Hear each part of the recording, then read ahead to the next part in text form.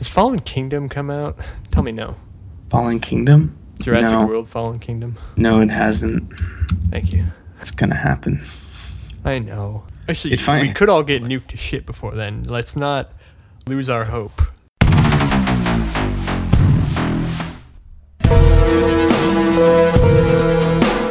The Big Show. Hello, everyone, and welcome back to Talking During the Movie, the show where two jagoffs talk about new movies and movie news. I'm Mike. And I'm James. And this is episode number 94, and it is entitled Mike and James's Baby. I don't think our podcast is that entitled. I don't want it to... You don't owe us anything, listeners, all right? We're glad just to have you. I do like to think of this podcast as our baby. Yeah, and I like to think of that as a title that we should be proud of. This is Mike and James's Baby. Mm-hmm. Episode 94, I suppose, of Mike and James's Baby. No, we're not doing it. We are not. No. Don't get me wrong, we have. No, I'm kidding. That's what we've been doing this whole time. Yeah, we've been gone a while. I apologize.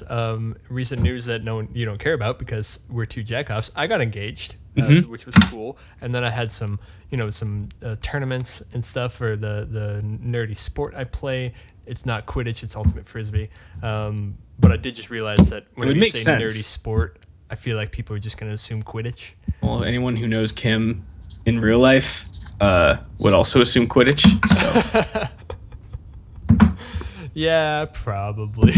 I mean, know her in the sense that she's a massive Harry Potter fan. Yeah, no, I get it. Yeah. What do you think? No, in like the biblical sense? Like.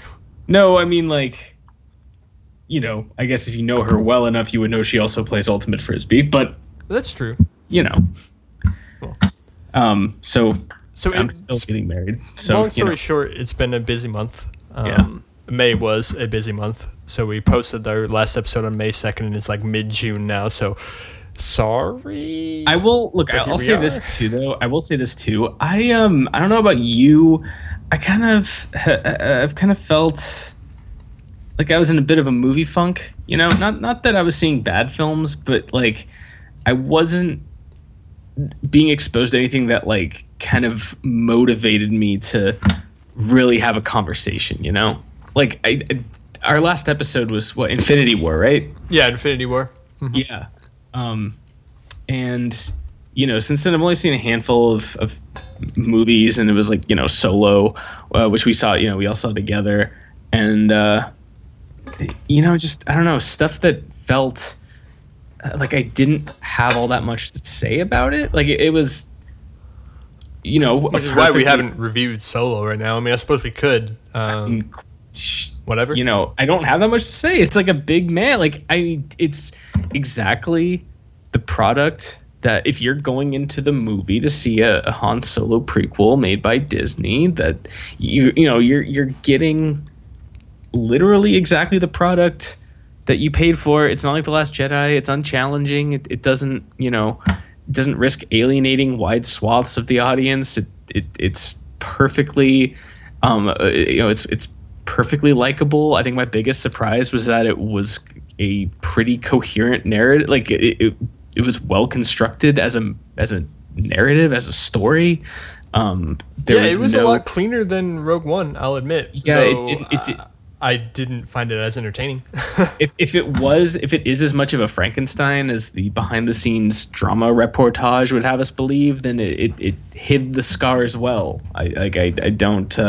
It's fine. It's good. It's a good movie. We're not even gonna know what's a replicant anymore. Just another Harrison Ford movie that I want to throw in there. She had brown eyes. I saw RBG, which was pretty cool. Ruth Bader Ginsburg, great. Oh yeah. And I saw Tully, which I think is worth talking about. But also I am hearing more than I ever expected to hear about a Mr. Rogers documentary. Which I don't actually think is a wide release right now, but no, that's actually coming to the Pickford soon. I've had my eye on it because I've been the Pickford's been showing trailers for it, and it just looks like so sweet.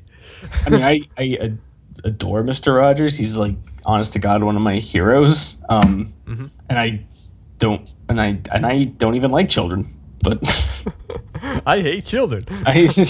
You can quote me on that. Oh God, please don't. I'm actually, I don't know. I'm looking forward to the rest of the year though, because there's some like really cool stuff that came out of Cannes, and like that, just here one, in Seattle Film Fest.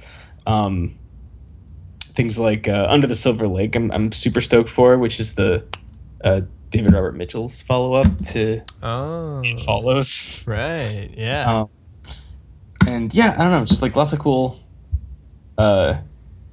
unique looking movies coming out. I'm kind of, I'm not getting superhero fatigue really, but I'm just kind of like, I don't know, I'm going into the summer already kind of sick of blockbusters. It's strange. I feel like I've had my fill. I want to see weird genre bending stuff that just makes me feel like, how did this movie, who the fuck even agreed to finance this movie? It's insane. Well, if you want something that audiences don't like, Hereditary. Yeah.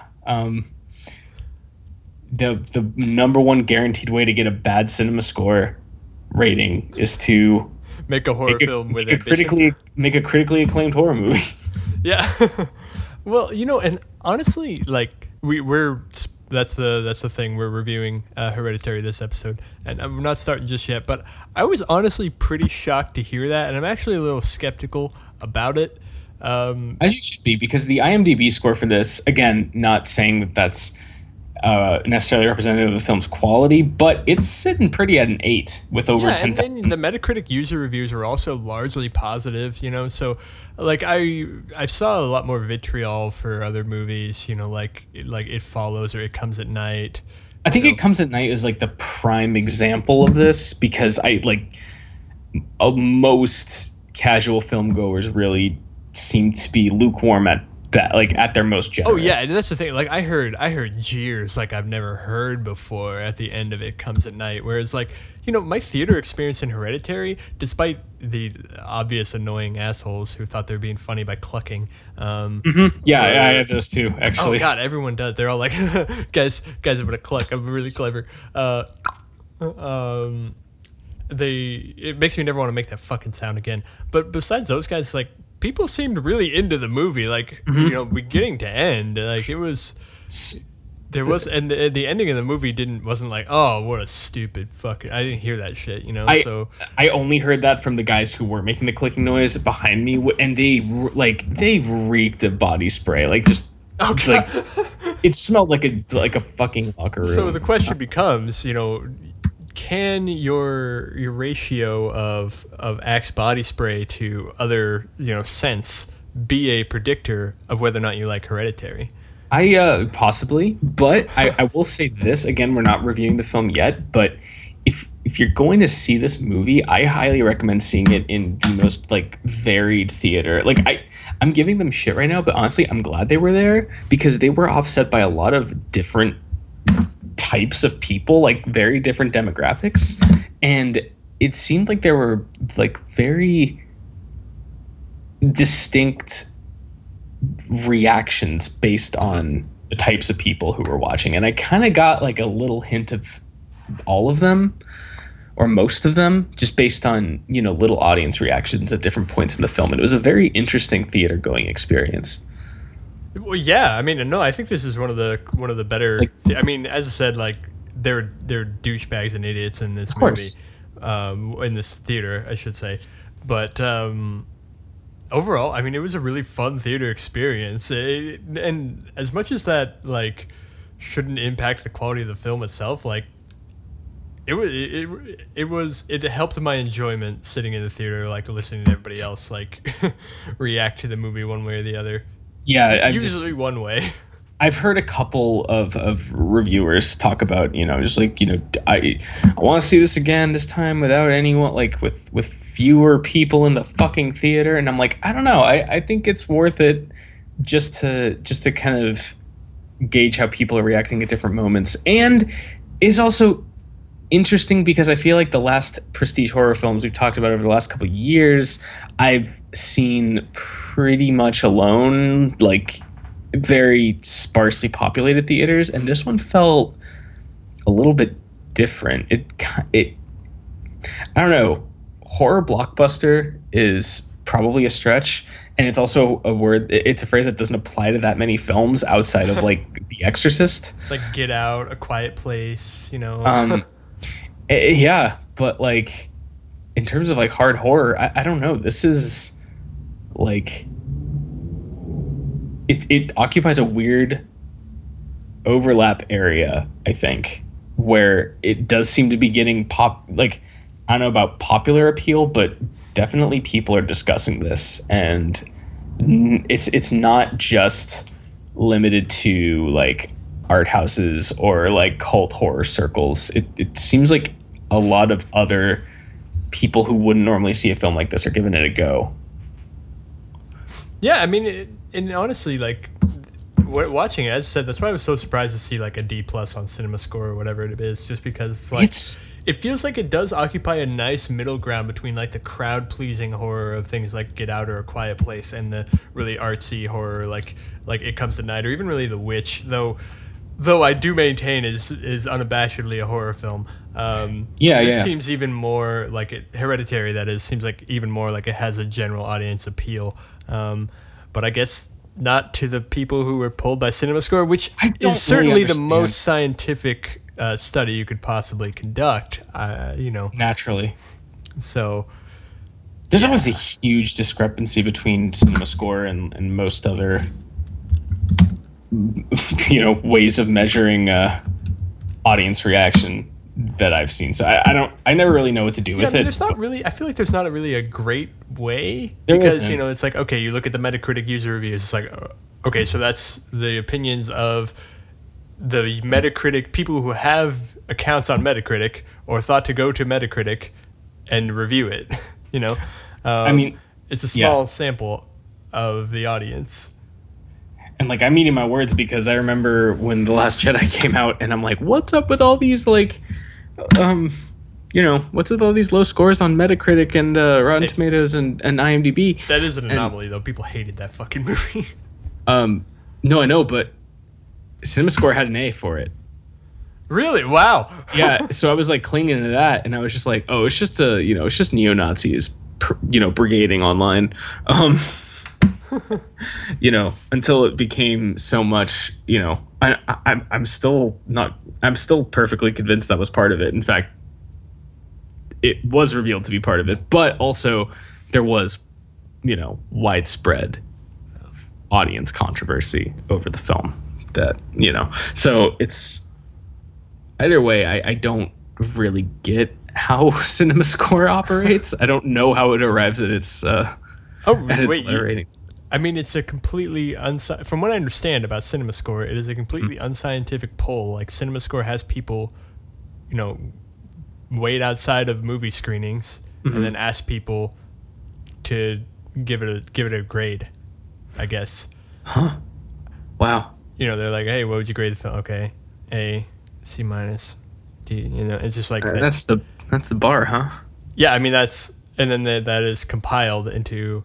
It's like, I have no idea if they have any standards for like how many screenings they have to show, how many screenings they have to pull, how many people in each screening they have to pull. Where are you pulling these people from? What are the That's ridiculous. Okay, all right. See, I only really ever knew what CinemaScore was just because it keeps getting cited. So I'm just like, okay, I guess it's worth mentioning what it is. But yeah. Okay. That's the thing. I think there really is an interesting discussion to be had about why, or really to determine the difference between critical opinion and general audience opinion, which there does seem to be, CinemaScore aside, there does seem to be a dichotomy there. And I think it's interesting to find out why. Mm-hmm. But in order to find out why, we really have to like diagnose the problem right now. And as of right now, I don't feel like there's a good way to do that, to really like measure that out, to size it up and say, hey, what actually is the divide? So, yeah. I find the preferable method to just be go see the movie yourself and form your own goddamn opinion. Yeah. Or listen to Talking During the Or Movie, listen to us. the best podcast from Timbuktu to Portland, Maine. Or fuck. Oh, damn it. No, I said it wrong. You said it right. Is it Portland? Portland, Maine Timbuktu to first, Portland, Maine, or Portland. Portland, Oregon, for that matter. Yeah, you're right. Aha. I know, because all Stephen King's books take place in Maine, except The Shining, but, you know, irony, right? You know what? Horror films. We were talking about them. Let's talk about Halloween. Halloween. The sequel to Halloween. Before you said that, before you pointed that out, I'd never heard a single person point that out before, that Halloween is now a sequel to Halloween. You know, so this is the now second attempted reboot of this franchise. I believe so, yes. And they're going about it kind of an interesting way that I'm sure, and this is speculative because I have not really been looking at what people are saying, but I'm sure it's controversial. Basically just saying, like, you know, hey, anything. So it's still in the same universe as the first Halloween. Right. But we're taking a big old red marker and blotting out every single film in the OG trilogy, plus the two Rob Zombie films, which, whatever, no one was expecting those to mean anything anyway. We're blotting those out. Those don't mean shit anymore. And we're making a follow-up to the original film, the one that everyone loves and agrees is a horror masterpiece. And, like, obviously it's a huge fuck you to, you know, anyone who worked on any of the other movies or, you know, who liked them as audience members. But honestly, I don't... How many people gave that much of a shit about the Halloween sequels? And I've never had... I know a bunch, and now I've just, you know, fucking I've destroyed all credibility I have right there. But like, I do not have a problem with basically a movie series saying, like, you know what, this is what worked, this is what didn't. Get rid of the stuff that didn't. Fuck it. We're just not going to incorporate it anymore. We don't need to have that baggage on our story that we're telling now. Yeah. And we're just going to get rid of that. You know, obviously the films still happen. They're still made. They still exist. You can still go watch them. Don't George Lucas and just get rid of everything, pretend it never happened. But if you want to be like, you know, do the whole Superman Returns method. Just say, like, you know what? No one likes any of the movies after the second one. We're just going to pick it up from there because we don't feel like making a serious, you know, a serious film in the same universe where Superman used his heat vision to rebuild the Great Wall of China. That happened. I get the strategy. It's been done before, and I like it a lot. I do wonder what the cross section is between people who are upset that, you know, Halloween 2 is no longer a thing, and people who were really mad that we don't know who Ray's parents are.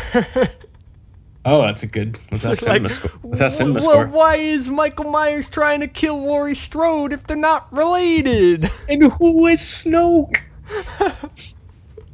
I want everyone to be related in the movies that I watch. Everyone's a Skywalker or a Kenobi, or else they don't. I don't know what to think. Or a Myers or a Strode. Or a Myers or a Strode, and there's a legacy, and probably a demon king of the past whose spirit is reincarnated in Michael's body. Yeah, I don't know anything about Halloween. Like, I love the first film. I don't know anything about the greater, like, Halloween story. Thing is, like, horror series in general have been more than happy to, like, fuck with their continuity. Oh my god. All the time. Are you kidding me? Even like, when they don't officially denounce past movies. Like, oh yeah. Even if they don't make a whole gimmick of saying, like, yeah, this movie never happened, they still throw a big fuck you to pre-established rules, even just, like, basic events that happened in the past. You know. Yeah, I mean, look, I have, like, grown to question the sort of the merits of critiquing what are essentially advertisements in trailers. That said, if apply that disclaimer to all the future times where I'm going to perpetuate that, because talking about the Halloween trailer, look, Jamie Lee Curtis is back. They seem like they're not being hampered by their past films. I'm interested. Yeah. Also, just the fact that David Gordon Green's name is on this. Yeah, David Gordon. What? The indie darling who began his career directing low-budget personal dramas like George Washington, and later kind of got a career renaissance with, offbeat crime dramas like Joe. Now he's and also had a run of stoner comedies in there for good measure. Now he's directing Halloween. Yeah, I mean, this guy's got a bonkers career, and I'm really surprised. You just had a run of stoner comedies and not Pineapple fucking Express. Pineapple Express, probably the most pure example of that genre. I would say so. Yeah, I mean, it's which I just read got a B+ on CinemaScore. So what year did that movie come out? 2007, I want to say. 7? Okay. 2008. 2008. We went to college like 2 years after that came out. It was, oh my god, it was everywhere. Yeah, it was everywhere. You couldn't escape it. You know how like Google searches for how to become a stockbroker like shot up after Wolf of Wall Street. I wonder how many people wanted to find out how to be a process server. Good. Oh my god. I actually think I had a roommate who very likely went into a similar field for this explicit reason. When you said that, it sounded like you were like taking a big hit, like who went into a similar field. It's tight. Come to find out that you're hotboxing over there. No, that's the thing. That's the excitement of talking through the movie. We don't know what the other is doing. Time. Because we record via the internets, folks. Mm-hmm. I would say that we record via Skype, but they don't sponsor us, so I'm going to blur that out. I just realized we missed a great opportunity to review Unfriended like this. Oh, we did. Oh, great. But hey, there's a new Unfriended coming out. Oh my god. You're right. Yeah, you're right. Which is weird because this one doesn't seem. I mean, at least on its face, it doesn't seem supernatural, whereas the other one definitely was. Yeah. Because this one's playing off the new fears of the dark web. God damn it! Which I don't know. It's like Grandma, stop making horror movies. I know. Thank you, God. Because I'm like, wait, are people just figuring out about the dark web? And do they seem to think it has anything to do with friends Skyping each other?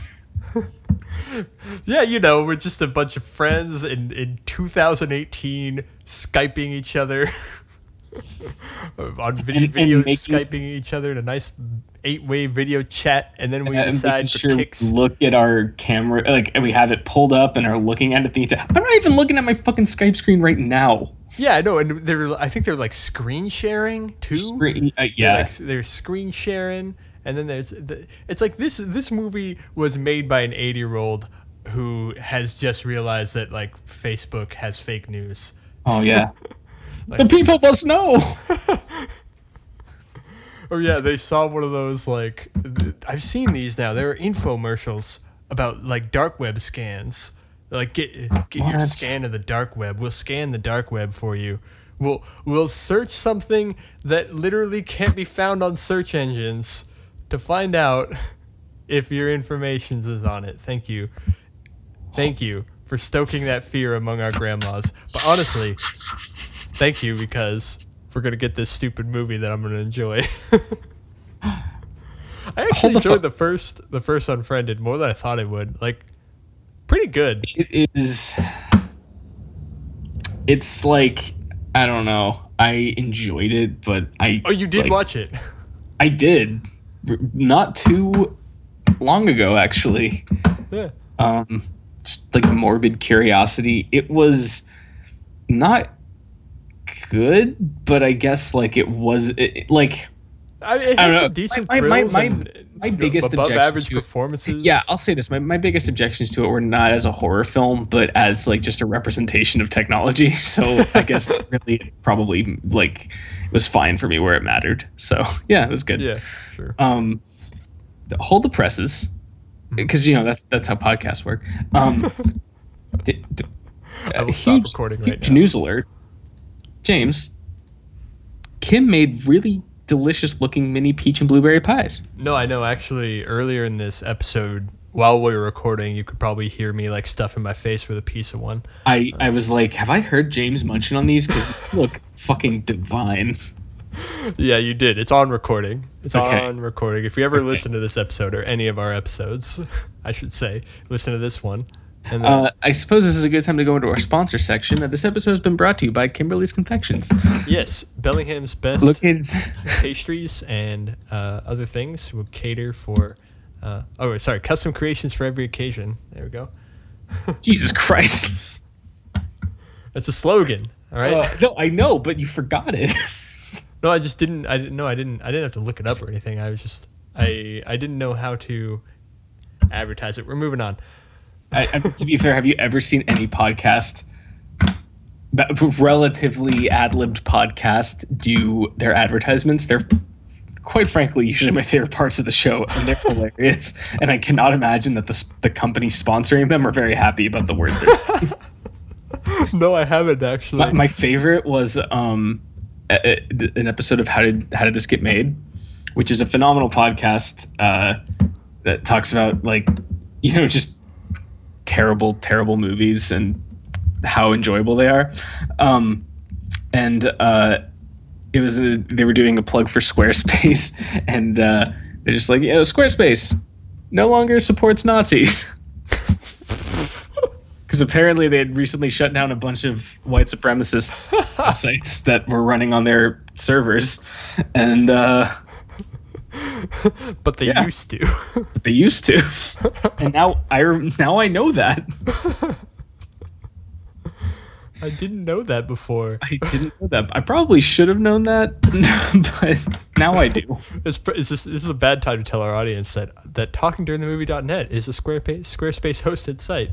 You know that because we're too lazy to create our own icon for the tab. So if you go to our website, you just see the cube of Squarespace. Anyway, we're not talking politics. Talking through the movie, not Nazis. Not Nazis. Instead, families.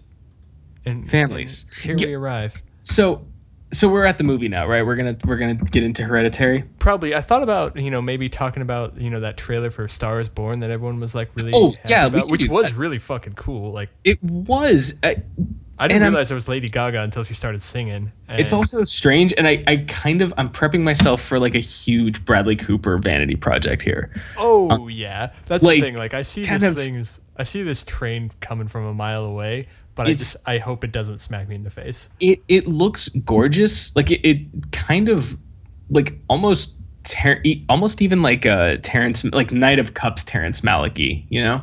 Oh, right. That movie sucked though. The cinematography wise though. Yeah, it was good. It looked really good. But again, it could just as easily, and I've seen people praising the cinematography up and down, and it could just end up being, Knight of Cups level indulgence. But the thing is, at the very least, Terrence Malick is only the artistic mastermind behind. He's not in front of the camera. He's not shoving himself in your face in a literal way.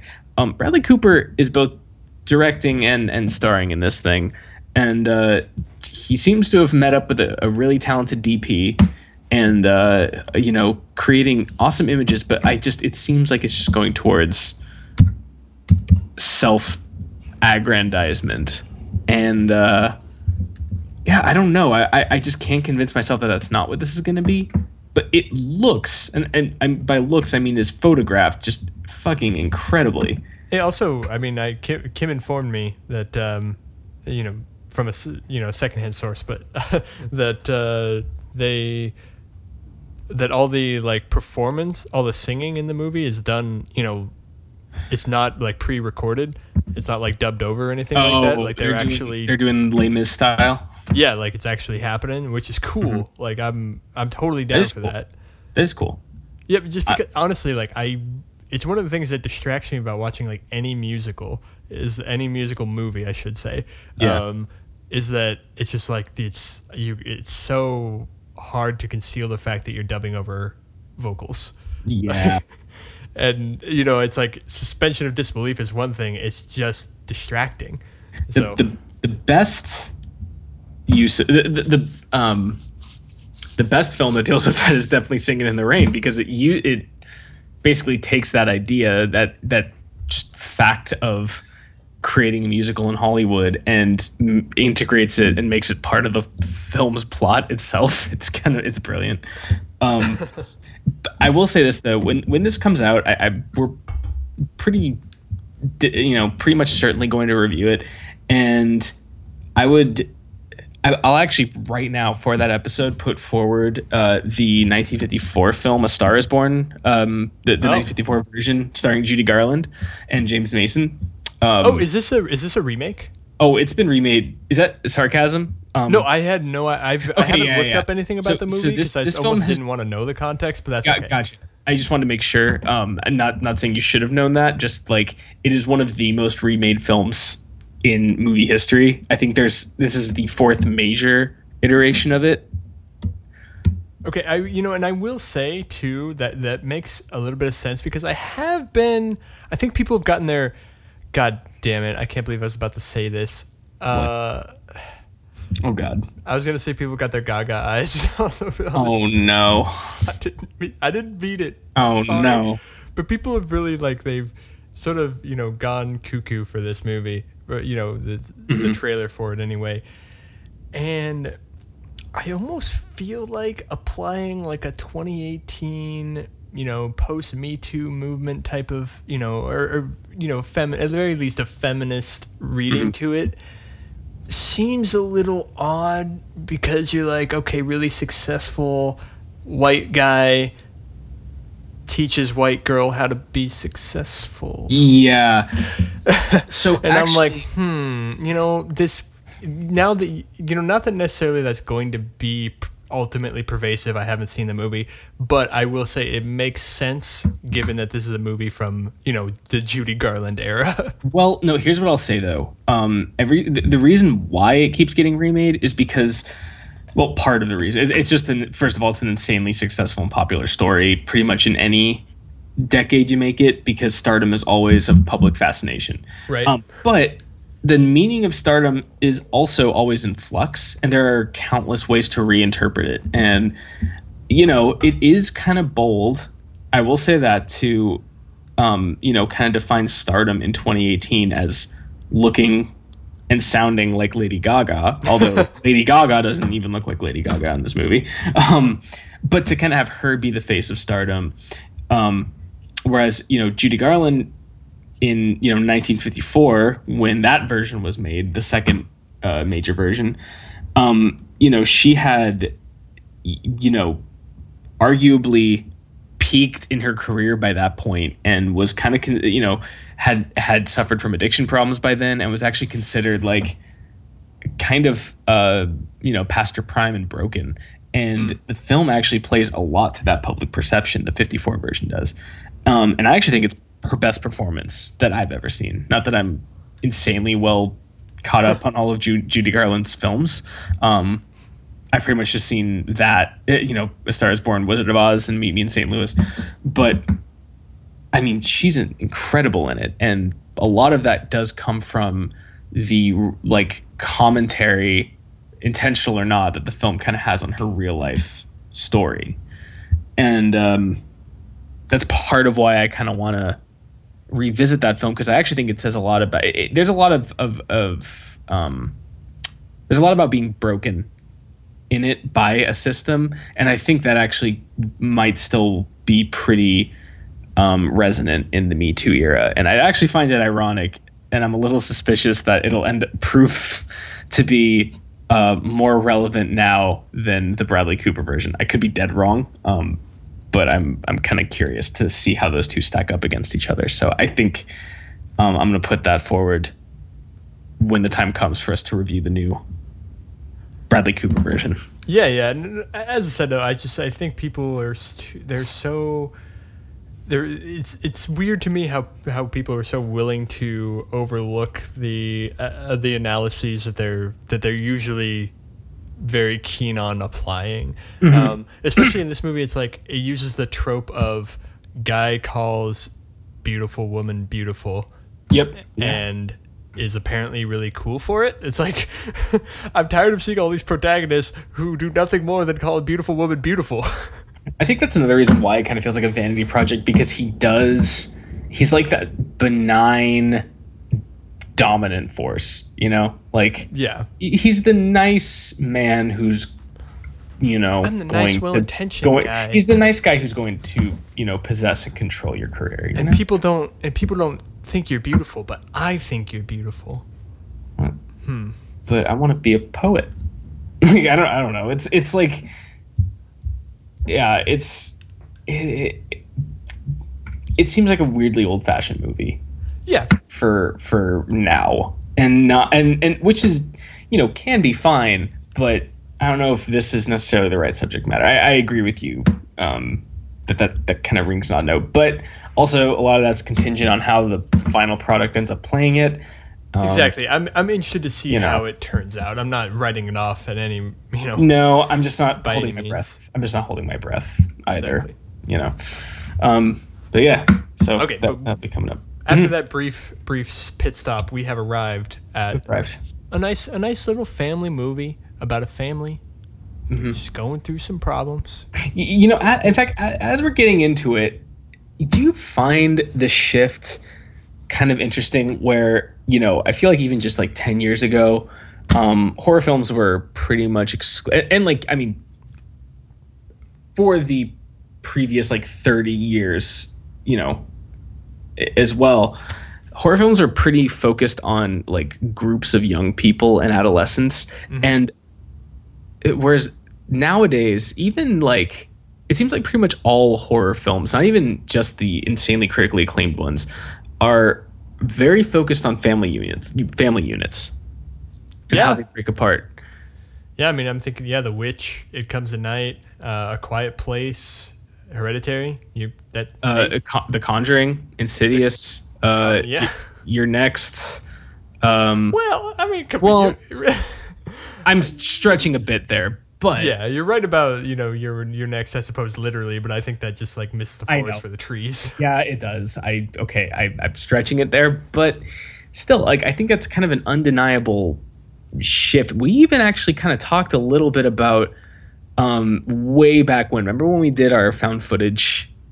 We did, yeah, we did do that episode. And we kind of discussed a little bit about how, because we went from like Blair Witch to Paranormal Activity, and Paranormal Activity, that was kind of about how this genre, and it was specifically about found footage then, but I'm kind of applying it to just horror in general now, kind of went from being about, venturing out and, encountering the unknown out there, going out into the woods to a creepy cabin or whatnot, and how horror's kind of been relegated to the intimate space, the home, and you don't, the places where you think you're safest.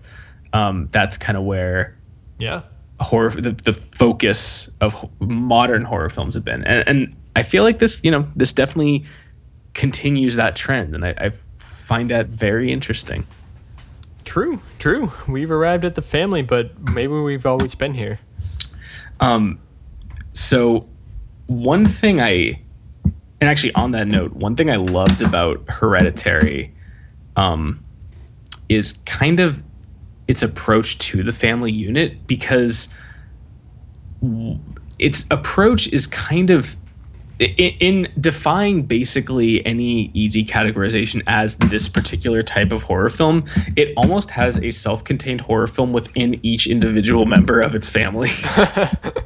No, that's really true. That's a good idea. The father. Well, okay. I should first say, as always, thank you for listening. No, I should say, No, as always, jeez. we are gonna spoil the crap out of this movie. Everything. Pretty much from the get-go. So I don't know why I bother to give those warnings anymore, because it's self-evident. We're not going to do like, oh, let's tiptoe around the movie and do a spoiler-free review, and then let's jump into our spoiler review. It's going to be a spoiler review. I'm sorry. And you're not going to get any general takes before then. Deal with it. But I'm almost at a loss to think of how you could actually talk about this film without giving I mean, anything away that would impede someone's enjoyment. Even if you overtly talk about like the film's like influences, you're gonna give some things away in that respect. Like, oh, if I say like, oh, it's heavily inspired by Rosemary's Baby. Okay, so now I'm thinking demons. You know. Mm-hmm. Yeah, you know, it's like, or The Exorcist or anything like that. You know, so it's like there's so little you can say without giving stuff away that especially in this case, it's just not even worth it. And we've tried to do those spoiler-free bits beforehand, and they're just frustrating. So that aside, and to your original point, you're right. Each of these family members does have their own individual horror story. We have, you know, Alex Wolff, who's being, you know, antagonized by a demon who wants to take over his body. We have a skeptical father whose really main concern is just losing the sanity of himself and his family, but then is also, you know, a falls victim to this sort of thing. And then the mother, of course, who's losing her own mind. She's got this push-pull of like both fear of destroying her family and also guilt that she's kind of willing it to happen. Well, and I like the father who plays him. Gabriel Byrne. Gabriel Byrne, thank you. I like his. There was a really sad character moment that I think maybe people might like take the wrong way. Where it's after we're really spoiling things. After a familial death, they are in bed, and Toni Collette is cuddled away, turned away from him, and he like grabs her shoulder, and then shortly after she like gets up. And I think a lot of people are going to read that scene as, oh, he's trying to comfort her and she's not into that sort of thing. That's not what I got at all, and I don't think that is what he's going for. He needed comfort. Mm-hmm. Yeah. Like, he just lost somebody too, and everyone around him is so fucking self-centered and self-involved that he can't get a fucking cuddle after his daughter died. Yeah. And that's it. It is very easy to write him off because he gets the least amount of development time. Like there are almost no scenes where he's front and center, where he's not acting off of someone else. Those quiet moments that they have a few of those for him that I think you get a lot out of. Yeah. And then, and I mean, so obviously, you know, Toni Collette, you get that like very interesting, like, you know, kind of almost a paradox at the center of her character. And then Charlie, the young girl, who, you know, is simultaneously, you know, introduced kind of as another creepy horror creepy kid, horror kid, the creepy horror kid, but who, honestly, by the end of the film, I feel was like still at the same time, at least in one sense, still a little kid. Hey, and also I want to say too, I feel like I got psychoed pretty hard here. Yes, very much so. With Charlie, and I mean, very much so. Good on Hereditary, because like that. So we're jumping all over the place. Hereditary. Toni Collette is a mother of two children, and she's a wife. I'm sorry. You are recounting this like Osimo the robot. And then Adam Sandler is like grandma dies. Adam Sandler is a duck. And Adam Sandler is like the embodiment of familial trauma and like bursts into flames and stuff. Essentially, grandma dies, and then the house in which they live perhaps starts to be haunted, maybe don't know, unclear. That's the plot. And then, daughter is also kind of creepy. She clucks a little. She like cuts birds' heads off. These are the things that you give in the trailer. And the thing is, like, pretty soon, once Toni Collette says, "Hey, you got to take your daughter to this party," you got to take your sister to this party that you're going to, which is a totally inappropriate place to bring in. I frankly, I was just like, dude, like. Okay, I understand your mom, and he's lying to you. He's going to and like, if you're gonna, even if he was just going to school, don't want to take their fucking kids. I don't know. Take your kid's sister. Come on. So the thing is, like, they set it up early, and that's one thing about this movie is that, like, it doesn't waste a breath. Like, if something is being shown, and I mean breath, like, anything that you see or hear. Girl takes a bite of a chocolate bar. Hey, does that have peanuts in it? Yeah, exactly. Everything you see or hear in the movie is relevant, and I think there are merits to that. It's in one hand, it might be a little exhausting. On the other hand, it's good setup and payoff, or at the very least a base level of setup and payoff. So at the party, she eats a piece of chocolate cake that has nuts in it, so it triggers her anaphylaxis. And apparently, no one in the fucking world brings their EpiPen with them. So she goes in anaphylaxis, and he has to, try to drive her to a hospital. And I gotta say, this scene had absolutely no stakes for me until it did, and that's because that's what it goes back to what I said. Like, I got psychoed really hard because I was like, there's no way they're going to kill off Janet Leigh a third of the way through the movie. That doesn't make any sense, right? Like Charlie, the character was essentially the central focus of the trailer, with Toni Collette, like, shouting occasionally. Mm-hmm. Like, she was the focus. She was the creepy horror kid, So I'm like, there's no way that anything bad is gonna happen to Charlie in this scene. Like, I get it, and not Nat Wolff. Alex Wolff is acting the shit out of it right now, but I'm not worried. And what the fuck?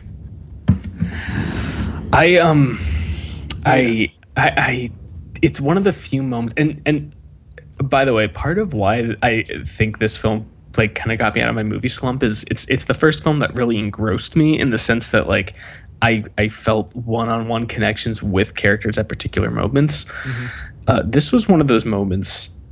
I'm not sure I've ever had the I've been in the place of a character as deeply as I was in the shoes of Alex Wolff's character, where he was just all sound stopped. He's staring forward, and he cannot look back, because doing that would acknowledge what happened. And he just, like, drives home and goes to bed and doesn't really sleep. I'm like, I'm totally in your shoes. And here's the thing, like, that scene is Oscar worthy. I'm gonna say right now. And I think if it in some alternate universe where he actually is nominated, I would love to see them play that scene, or at least that shot of his face, because he says nothing. No, he doesn't say a single fucking word. It's like he kind of like chokes if you can hear him, like. Well, actually, that was brilliant too, because his mouth doesn't move, and it was probably more brilliant as a piece of sound design. But you're wondering where that. I was at least wondering where that sound was coming from, whether it was him or his sister. Yeah. Somehow, like, because you don't really entirely know. You know it's bad, but you don't know quite what happened exactly, like what the nature of the injury was. You didn't, like, I thought it was possible her mouth was still making noises. Yeah, it felt to me like he was just maybe, like, attempting to, like, choke out a word. No, I got that, but yeah. I felt like it was like when you first heard the sound, before it was clear it was coming from him, I felt like it was pretty deliberately ambiguous where it was coming from, which I thought was, again, that might have just been me. Like, it wasn't instantly apparent to me the extent of what happened. Yeah. So, yeah. I mean, again, talking around it, even though it's technically we don't care about spoilers, but I don't want to get ahead of myself. I know that's the thing, because I don't feel like it's not. It's not that I don't want to spoil it. It's just that I feel like we're jumping around. Do you get it? I do get it. Shut up. I hate you. I know. I hate me too. Can we talk about that shot though, real quick? Yeah. Ugh. Man. I mean, it's like a lot of things like a lot of shots in this movie. It lingers for like just a little bit longer than you'd expect it to. What I love though is like even at the end, like all this, it goes for, absolutely roots you in his point of view, and it keeps you there, and you have to stay with him, and you stay with him the whole way home. I mean, well, I guess not really the whole way. It kind of cuts. But then all through the night too. I mean, at least Yeah. Well, like little details, the car approaches the house, and the they have a motion detecting light outside that kind of like blares on whenever anyone approaches, and like as soon as his car comes up, it shines right on him. And again, everything's in long shot, so it's not like that's given particular emphasis, but it just kind of intensifies my identification with him there. You follow him as he walks out. He's just kind of like zombie-like. You hear voices in the house. He just walks up to his room, and it follows, all the way through to the next morning, when you can only hear his parents reacting from outside. And then even after all that though, like in an immediate way to break that and cut away, you get right up and close and personal with the head.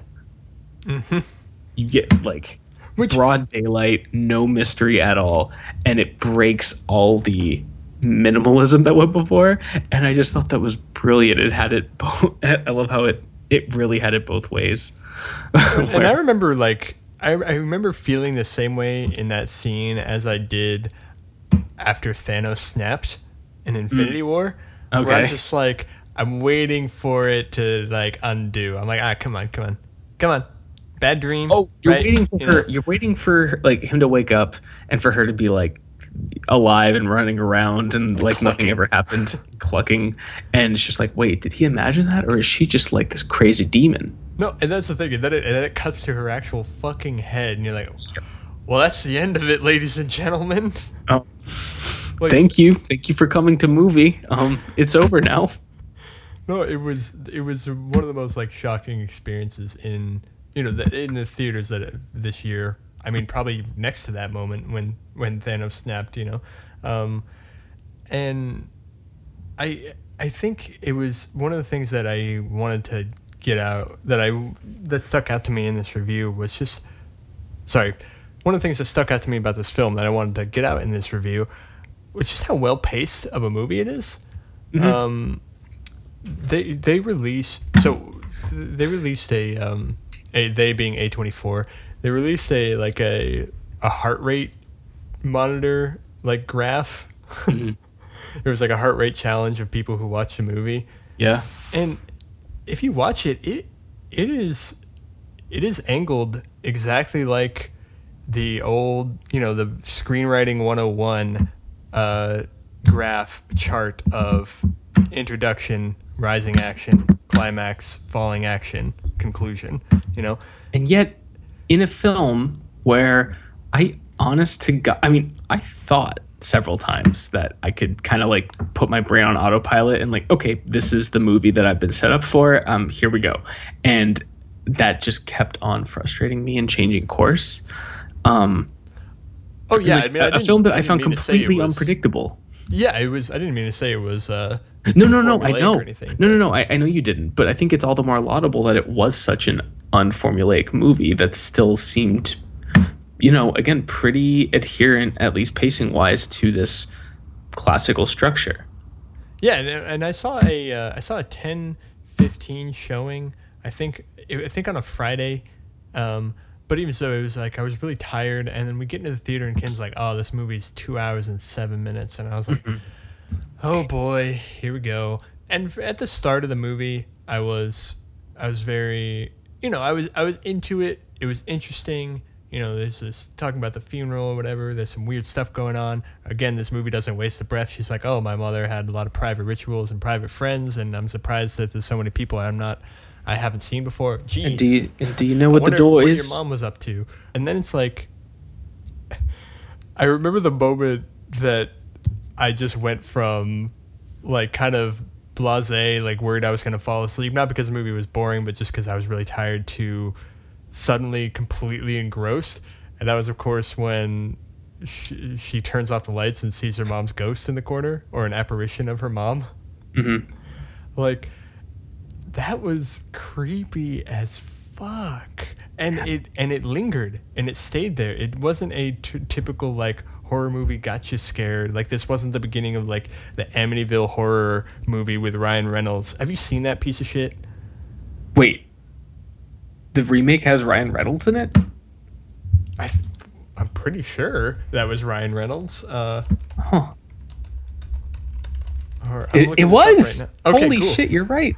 Yeah. How in God's name did I not know that? In that fucking movie in 2005 version, it's just like they walk through a house and then there's spooky shit like just in the background all the time. Like, seriously, just one after the other, as far as my recollection. And then Ryan Reynolds will like turn around and it won't be there. This was not that. This was, hi, this apparition of your mom is there looking at you. You're looking at it. Like, it does a reverse shot on a ghost. They're discussing something.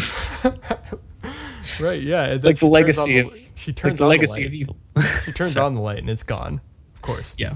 But at that point I was like, before that point I'm like, oh man, I hope I don't fall asleep during this movie. And then I'm like, holy fuck. Like, I'm in. And I recently watched I've been watching, I haven't told you this, but I'm watching Lessons from the Screenplay. And in one of his episodes that he did on The Shining, he brought up this study about creepiness, which is a weird thing to do a study on, but I actually read it, and it's decently informative. And they pretty much nailed down that we find things creepy as opposed to some sort of other type of, fear, terror, horror, when something is ambiguous. When we can't discern whether or not it's a threat, or we can't discern the nature of the threat. And that, I think, really applies very well to this, because, okay, yeah, it's creepy, it's an apparition, a ghost of her mom in the corner, but what is it there for, right? Like, is she trying to kill them? Is she trying to kill Toni Collette? Is she trying to warn them? Is it a sort of a benevolent sort of apparition, like something in like the early part of Insidious where it's like a boy playing, Yeah. You don't really know what to make of it, and that's what makes it creepy. And I think the movie like Hereditary understands that well and makes it work to its advantage. There's also a lot of tonal ambiguity, and actually, I think at the heart of this film, there's like a fundamental, not if not an ambiguity, then like kind of a question it poses. And this stood out to me, and I don't know how much emphasis the filmmakers themselves wanted to actually put on this, but there's a not so subtle. it's the, I can only imagine the thematic resonance class that Alex Wolff's character always seems to be taking, which makes commentary relevant to the narrative at large. But the first scene of him in class, the teacher's discussing a Sophocles play, And oh yeah, it was Heracles and predeterminism and yeah, and he poses the question, is it more or less tragic when that the characters are sort of doomed to their fate, and this whole like kind of approach to them being playthings for the gods, which the relevance to the story becomes very clear by the end on a literal sense. But I think also because what you have here are two horror films playing out, and it's kind of not clear which one's the more horrific, at least not to me. There's either the idea that, because a good chunk of this film, I think Toni Collette is the main character, and then I think by the end it kind of switches over to Alex Wolff. But which one is more horrifying? On the one hand, you have Toni Collette, who, what I got from her story is that she's constantly, she's pulled in opposite directions by both guilt and fear. She wants to protect her family, and at the same time, she's kind of convinced that she is, the reason for willingly and almost willingly destroying it. Side note: I do wonder how you douse two children in primer without either of them waking up. I'm just saying. Yeah, well, it raises a lot of questions. That is the nittiest of picks. All right. But like, this idea that this notion of guilt, I think, really plays out on her character, even possibly more so than Alex Wolff. And that's kind of a horror to come to terms with in its own right. Or is it more horrifying, the idea that this family is, has just been set up to be, dolls, a visual metaphor repeated ad nauseum, but dolls for the playthings, basically. Oh my God. Dolls for the gods, basically. Playthings for the gods. Yeah. Well, and is it more horrifying? Is it more horrifying that all their travails are, doomed to end the way they do, or that they willingly cause their own destruction, that they do bear responsibility for what happens? Which is more horrifying? And someone else, I read a story that someone else had brought up, because there's another quote on the whiteboard in the second class that's from what's the play called? It's Oedipus's sister. Antigone. And just the tangential reference to Oedipus, a character who like willfully like ignored his fate, tried his best to defy it but couldn't. Well, in fact, in the act of trying to defy it, fulfilled what exactly, right? Yeah. Basically an episode of That's So Raven, contained in a Greek play. So I mean, these I was really worried in this movie about it's about the themes being a little too heavy-handed, right? Because when I saw the trailer, I was like, oh man, this looks really cool, and then I saw the title and I was like, yeah, being kind of on the nose there. But yeah, like you kind of can predict, oh, this is going to be a film about, the sins of the parents passing on to their children. And, I was kind of preparing myself for a maternal horror movie, something like The Babadook. And I really think whilst a horror movie that mostly stars a hysterical, an oft hysterical, maybe crazy mother, the similarities aren't really all that defined. Well, they are temporal, and like they're relegated to a very particular place in the film, but then the film again veers off in a different direction, and it keeps changing shape and defies easy categorization. And honestly, I think by the end, it's almost touched upon every single variation of a horror film, to the point where like I almost want to call it like this brilliant like postmodern representation of a horror film, where it kind of expects you to be familiar, if not with like the the main films in each of these genres, at least to be aware of them as subgenres of horror, and almost kind of presents each one to you in order to convey this unease and sense of the unknown. Like, you don't really have footing. Like, you can speak the language of each one of these genres individually, but combined together in the way that they are, I think has a really unsettling effect. Yeah, that's I think it. Sorry, go on. No, I haven't experienced. I'm almost tempted to say this is my favorite of the sort of, Renaissance horror films. Mike, this is my favorite of the Renaissance horror films. Is it? Do you definitively like? Yeah. Yes. Yeah. I've been wanting to see this again. I'm so sad that I didn't get to see this again. But I mean, and part of the reason is because of how well it played with its themes and sort of matched them in the genre. Made them work off one another. Because you talked about what role they played in it, and they quoted Oedipus. Like, they ignored Toni Collette especially ignored an awful lot of pretty telling signs that things were wrong. I think like early on it was kind of funny with like Ann Dowd. Like, she goes back to Ann Dowd's apartment and she's like, "Oh, my mom used to make doormats just like this," and Ann Dowd's just like, "Oh, how funny!" And then it goes on. I'm like, No, like literally the same design and technique and everything. Oh, that's nice. Come that's sit the thing. down. It's like she pushes her not at all on that.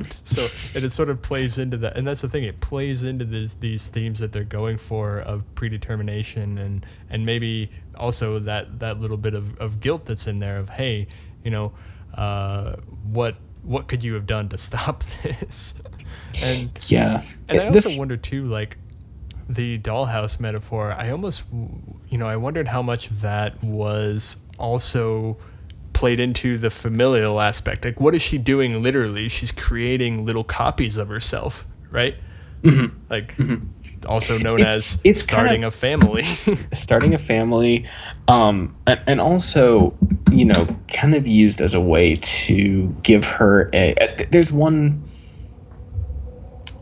there's a really interesting line at one point. Gabriel Byrne kind of addresses her and says, like, she's sort of recreating her daughter. She is literally recreating her daughter's murder in miniature. Murder is not the right word. Her daughter's death in miniature, and he's just like, I'm paraphrasing, but it's like, that's a little, basically it's macabre. Like, don't do that. And she says, well, it's objective. Like, it's like, from it's from an objective point of view. It's like her only way to view it in a detached way, and that's somehow therapeutic. And I almost feel like that's kind of her approach to all the tragedy that befalls her. She needs perspective on it, and that's the dollhouses kind of present some way to recreate them in a way that gives her the God's eye view. In some sort of futile attempt to understand it. Yeah.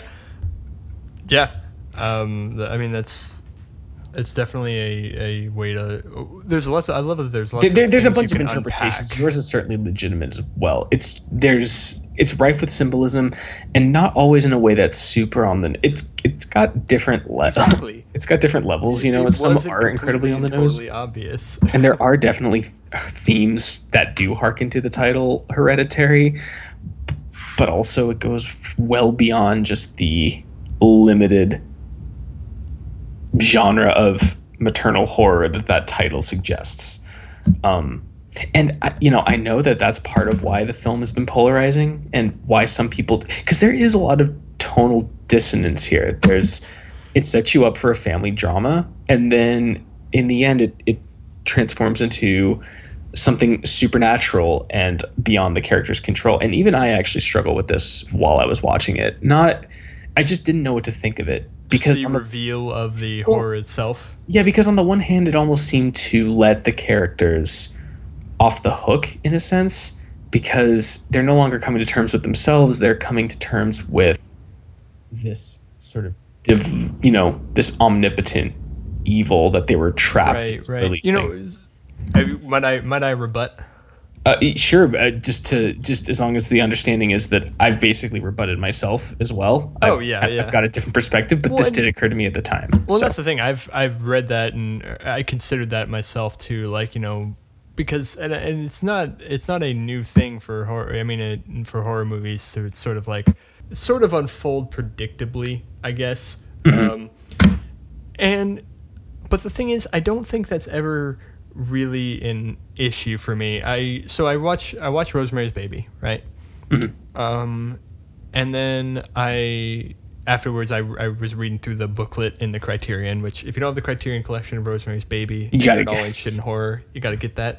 And Ira Levin, the writer of the novel Rosemary's Baby, one of the first lines that he said was that he observed that the most suspenseful part of any horror story is before, not after, the horror is revealed. And that to me applies really well to Hereditary. It applies to a movie like The Shining. It applies to a movie I just watched recently that I think we should do a retrospective on called The Invitation. And that a lot of people struggle with this, okay, after things go as expected, it sort of loses itself, right? I've heard people say that about Hereditary, and I really don't think it's the case. I mean, because all of these movies, like The Shining, all but tells you that Jack Torrance is going to try to kill his family, right? They tell you, okay, it happened before. They tell you, oh, Jack beat his kid, you know, on occasion, right? You know, they show you a bit of his like shortness, I guess, or his kind of like dark sense of humor, or even dishonesty at certain points. You know, he's like, oh yeah, my wife's totally into horror movies, she'll love this thing, and then there's like nothing that ever suggests that that's true, or that he told them about it. That's true. That never does get brought up again. Never comes up again. So I mean, it's like you are not surprised that Jack ends up trying to murder his family in The Shining. Likewise, in Hereditary, like you have to not be paying attention like at all to be even left in suspense about I wonder what's happening. I wonder what if their grandma is evil. Like, of course she is. Like, she's fucking looking through witchcraft books, right? And then like Ann Dowd with her fucking, you know, doormat embroidered the exact same way, saying, hey, you know, read this fucking scripture that, you know, not biblical scripture, by the way, and, you know, perform have a seance. And anyone who's seen even like layman horror movies like Ouija will tell you it's never your fucking relative that you're talking to. It's always a demon. The person you talk to with a Ouija board is a demon. You know, so that's the thing. Like, the movie, it tells you what's going to happen. The key is how it happens and what the characters go through along the way. And I think Hereditary nails it in those details. Because while maybe the reckoning itself sort of doesn't happen, the reckoning with what got them there, but the reckoning with the consequences definitely happens, right? Yeah. Because you see this has all been building up. We've talked about it, the guilt, the signs they ignored, things like that. But then it also asks the question, like, you know, was this all bound to happen anyway? Yeah.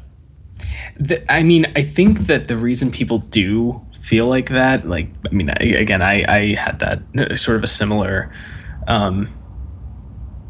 concern in the film. It's not that the ending wasn't alluded to or does come out of left field. I don't agree that.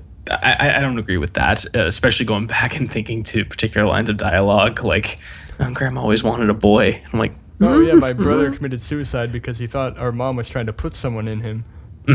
Yep. And you know, it doesn't come out of nowhere, but I think what frustrates people about this is that, you know, you get to the end, the horror is revealed, and yet you're left with all this other stuff in the film that you don't really know what to do with. And it's because it kind of belongs like Satan is real, that kind of thing. Well, no. Like that's the climax. That's what the film builds up to. In the end, it's like this culmination. Like, oh yeah, this is a, supernatural demonic horror film. It's yeah. You're right. That's what we're kind of set up for. But what of all this family stuff? Like, what of the this weird tension between Toni Collette and Alex Wolff? All that stuff seems kind of minimized by that, unless you kind of, I was unsure about that until I kind of recontextualized the movie as this sort of push and pull between, personal guilt, a horror story about personal failings and destroying your family from within, and this kind of grander narrative where you're doomed from the onset. Which, again, I think the film does set itself up for from the beginning. And that's kind of where I found it the most compelling, other than just, being absolutely terrifying. Which the film is. Don't get me wrong. It is fucking scary, so I don't mean to over-intellectualize it. But I think that it's operating on two very different levels of horror at the same time. And they're not always easy to reconcile, and so I understand if people are put off by that dissonance, but having experienced it and been unsettled by it and then reflecting on it afterward, I do think it's brilliant. I think that's kind of why it reaches beyond what I've seen in even my favorite recent horror films. This kind of feels like one of those like Exorcist movie, like horror, like this benchmark in the genre where like horror movies are different after this. Yeah. I don't know if its influence will be that pervasive, but I feel like its innovation definitely warrants that comparison. I think it takes a genre we're so familiar with and uses language that we're familiar with, but arranged in a way that we don't know what to make heads or tails of a lot of the time. And even after seeing through the whole thing, like those douchebags behind me, their first words were just, "What the fuck did I just watch?"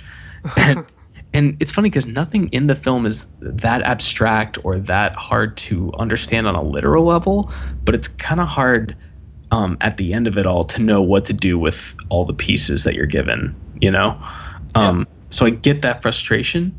But I think that's kind of one of those necessary, like it's kind of at the point where the genre is so familiar, these conventions are so familiar that it's kind of necessary to frustrate expectations in a way that uses that grammar, uses that language, but with a new grammar, I guess, if that metaphor makes any sense. No, it does. Yeah, so I don't know. I felt like that's kind of what really, that's what made it stand apart for me. And I'm wondering, kind of being able to view it as a whole. Like, I don't know. I'm wondering what, I went in completely blind. I didn't know, I fucking knew nothing about this movie except that people were talking about it and that it was getting a lot of critical acclaim. But I didn't even have any sense of audience reaction. I didn't know, I knew the trailer looked weird, and I didn't know what to make heads or tails of it. And I do wonder how how that experience differs when you know what the film is building up to. But it was a trip. Yeah, it was crazy to endure, and I just did it. So it literally just happened. I'm fresh from this experience. It was engrossing. It was fucking terrifying. And it was just fascinating. Like both watching it play out on screen and again, sort of listening into reactions of everyone in the theater. Yeah, I don't know. It was a trip, and this is definitely the film that you need to see right now. Anyone going to the movies. This is, I think, the hot ticket right now. Even though Jurassic Park's going to come out in a week and fucking destroy this, but I don't care Hey, film's already made back its budget, so this movie's more important. And hey, that's great. I hope it keeps up. I hope that. I think this film deserves to be a benchmark in horror. I hope enough people see it and talk about it to make that happen. And so far, my experience has been that they are, because a lot of people actually, surprisingly, have like been talking about this kind of in a way that I don't normally see for films. It's usually TV shows that like kind of get the water cooler conversations now at work. Right. I've had like a handful of workmates ask me if I've seen this yet, and I had to say no until now. So and now you can. Now I can. And I mean, what I really love about the real quick about the climactic horror moments is just that thinking about them in hindsight, and reading a few, like there's one negative review for this movie right now on Metacritic, so I had to check it out. And it's Rex Reed. That I despise Rex Reed, not because of this specifically, but he is an awful critic anyway. Yeah, this is like the first thing I've read of him, and it is awful. But he was like, it's not scary because we've seen this scares before, and it made me think about it. I was like, you know what, we have seen a lot of those before. So I was like, well, why did it work better for me? And I loved it because they were concentrated, right? The scares we've seen, first off, we haven't seen all these scares before. That like fucking shot of Charlie's head. Oh my god. Is a prime example. But just looking at like the first scare and then the scares in the last act. The first scare being Toni Collette's mom, and then the scares in the last act being the whole like haunted house thing, the naked people, Toni Collette like being on the walls and flying and floating and shit like that. I'm like, you know what? I have seen that before. But I think Hereditary was so well paced and had sort of its thumb, literally, I guess, its thumb on the pulse of the audience. Like it knew exactly how to build up to this sort of thing, and that a lot of in these other movies that I've seen these scares in, they just sort of happen, like rapid fire. There's no sense of pacing. They just sort of go and go and go, and then just continue that way to a point where you really get fatigued.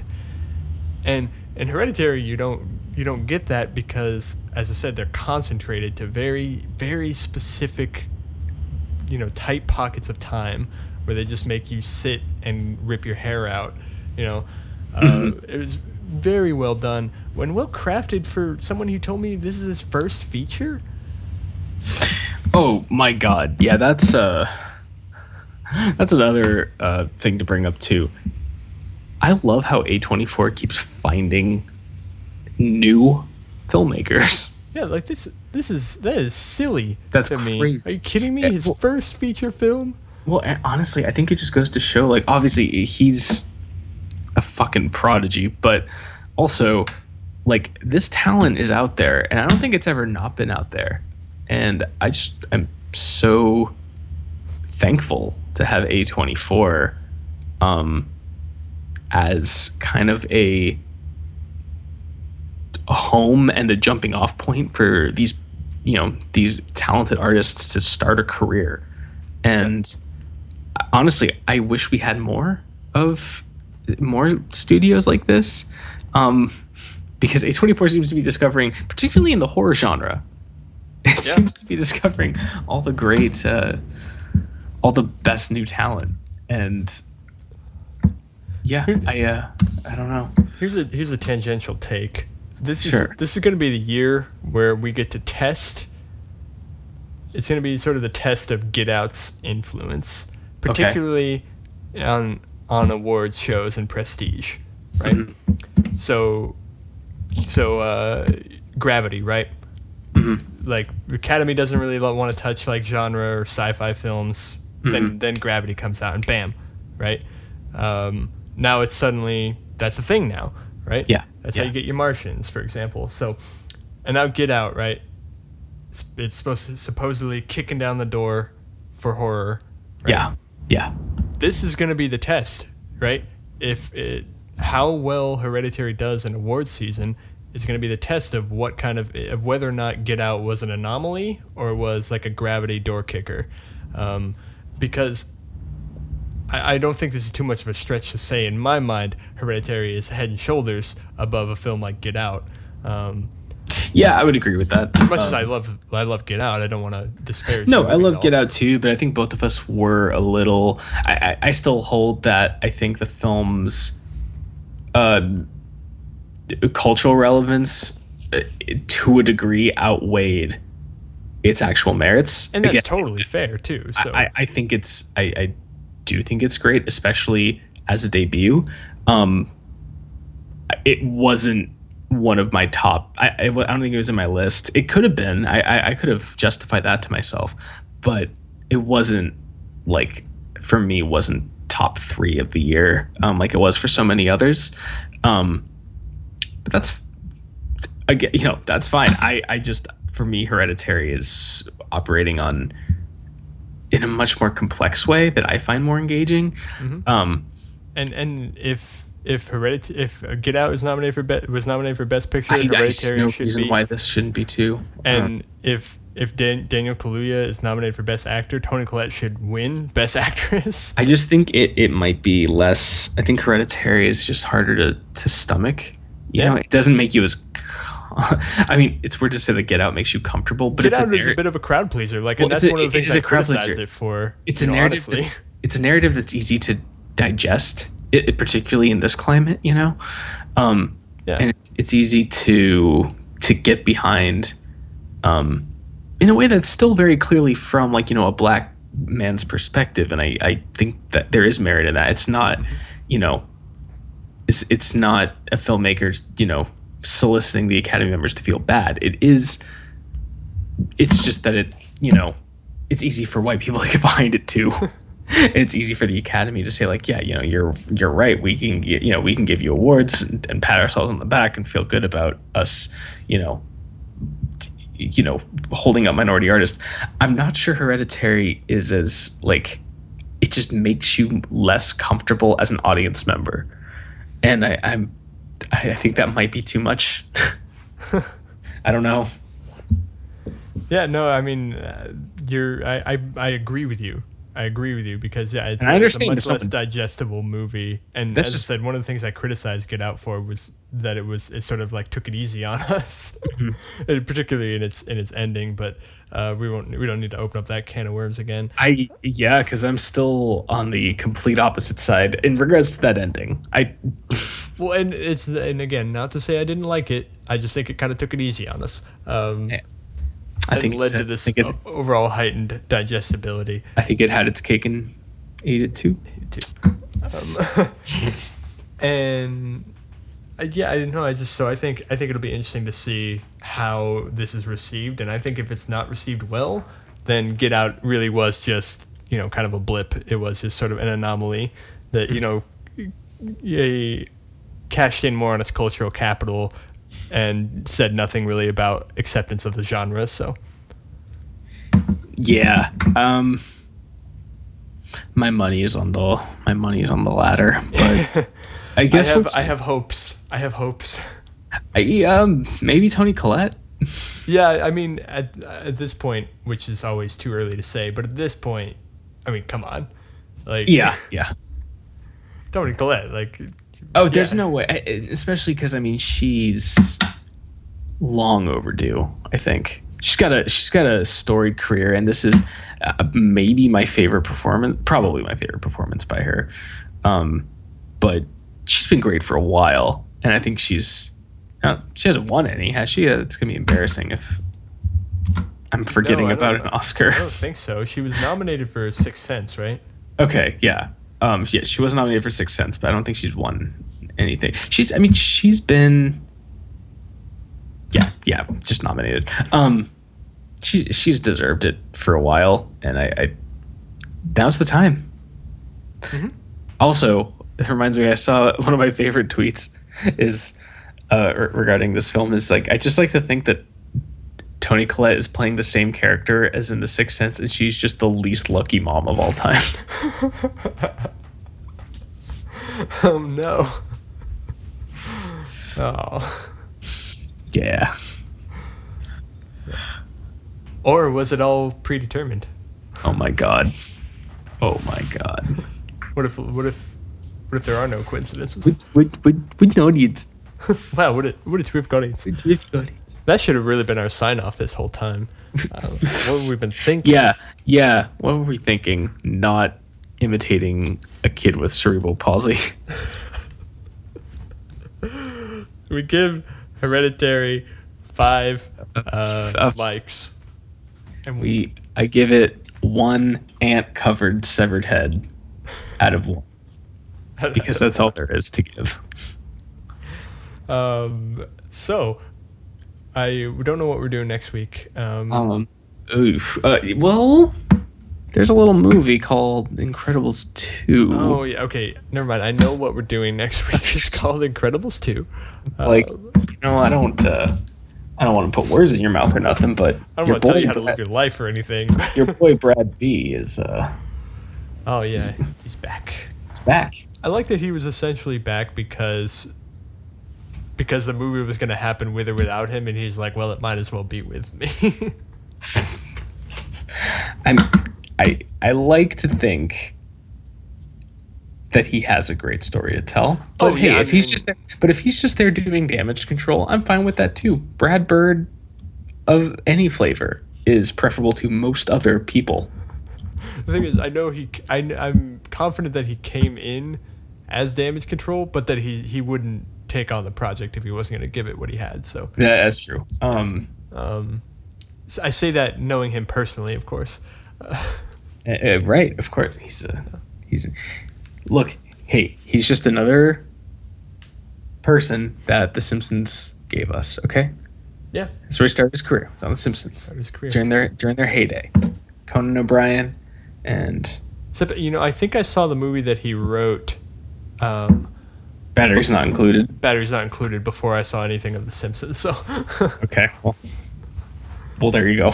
Well, there you go. Talking to the movie. Batteries Not Included. Maybe that should be our forgotten favorite.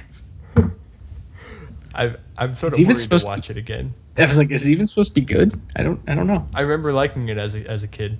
Okay.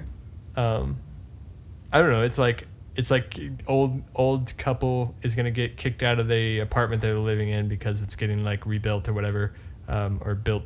Something else is building over it, but then little tiny robot aliens help them. It sounds just whimsical enough to be a Pixar movie. I know, right? Yeah. But it's a Brad Bird written, Steven Spielberg produced movie. Yeah. And I remember it being delightful, and I have it on Blu-ray, so I should pop it in at one point. All right. Regardless, so Incredibles 2 next week. It was a just okay show this week. It's gonna be incredible next week, of course. Ooh. And as always, don't get decapitated.